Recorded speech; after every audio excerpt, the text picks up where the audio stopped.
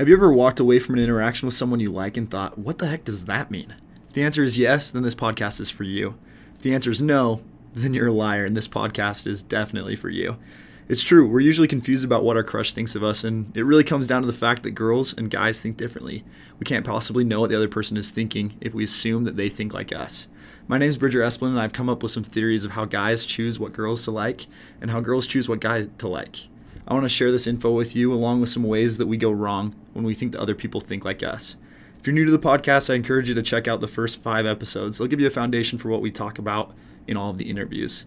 So stop walking away from these situations and come get some understanding of what the heck is going on.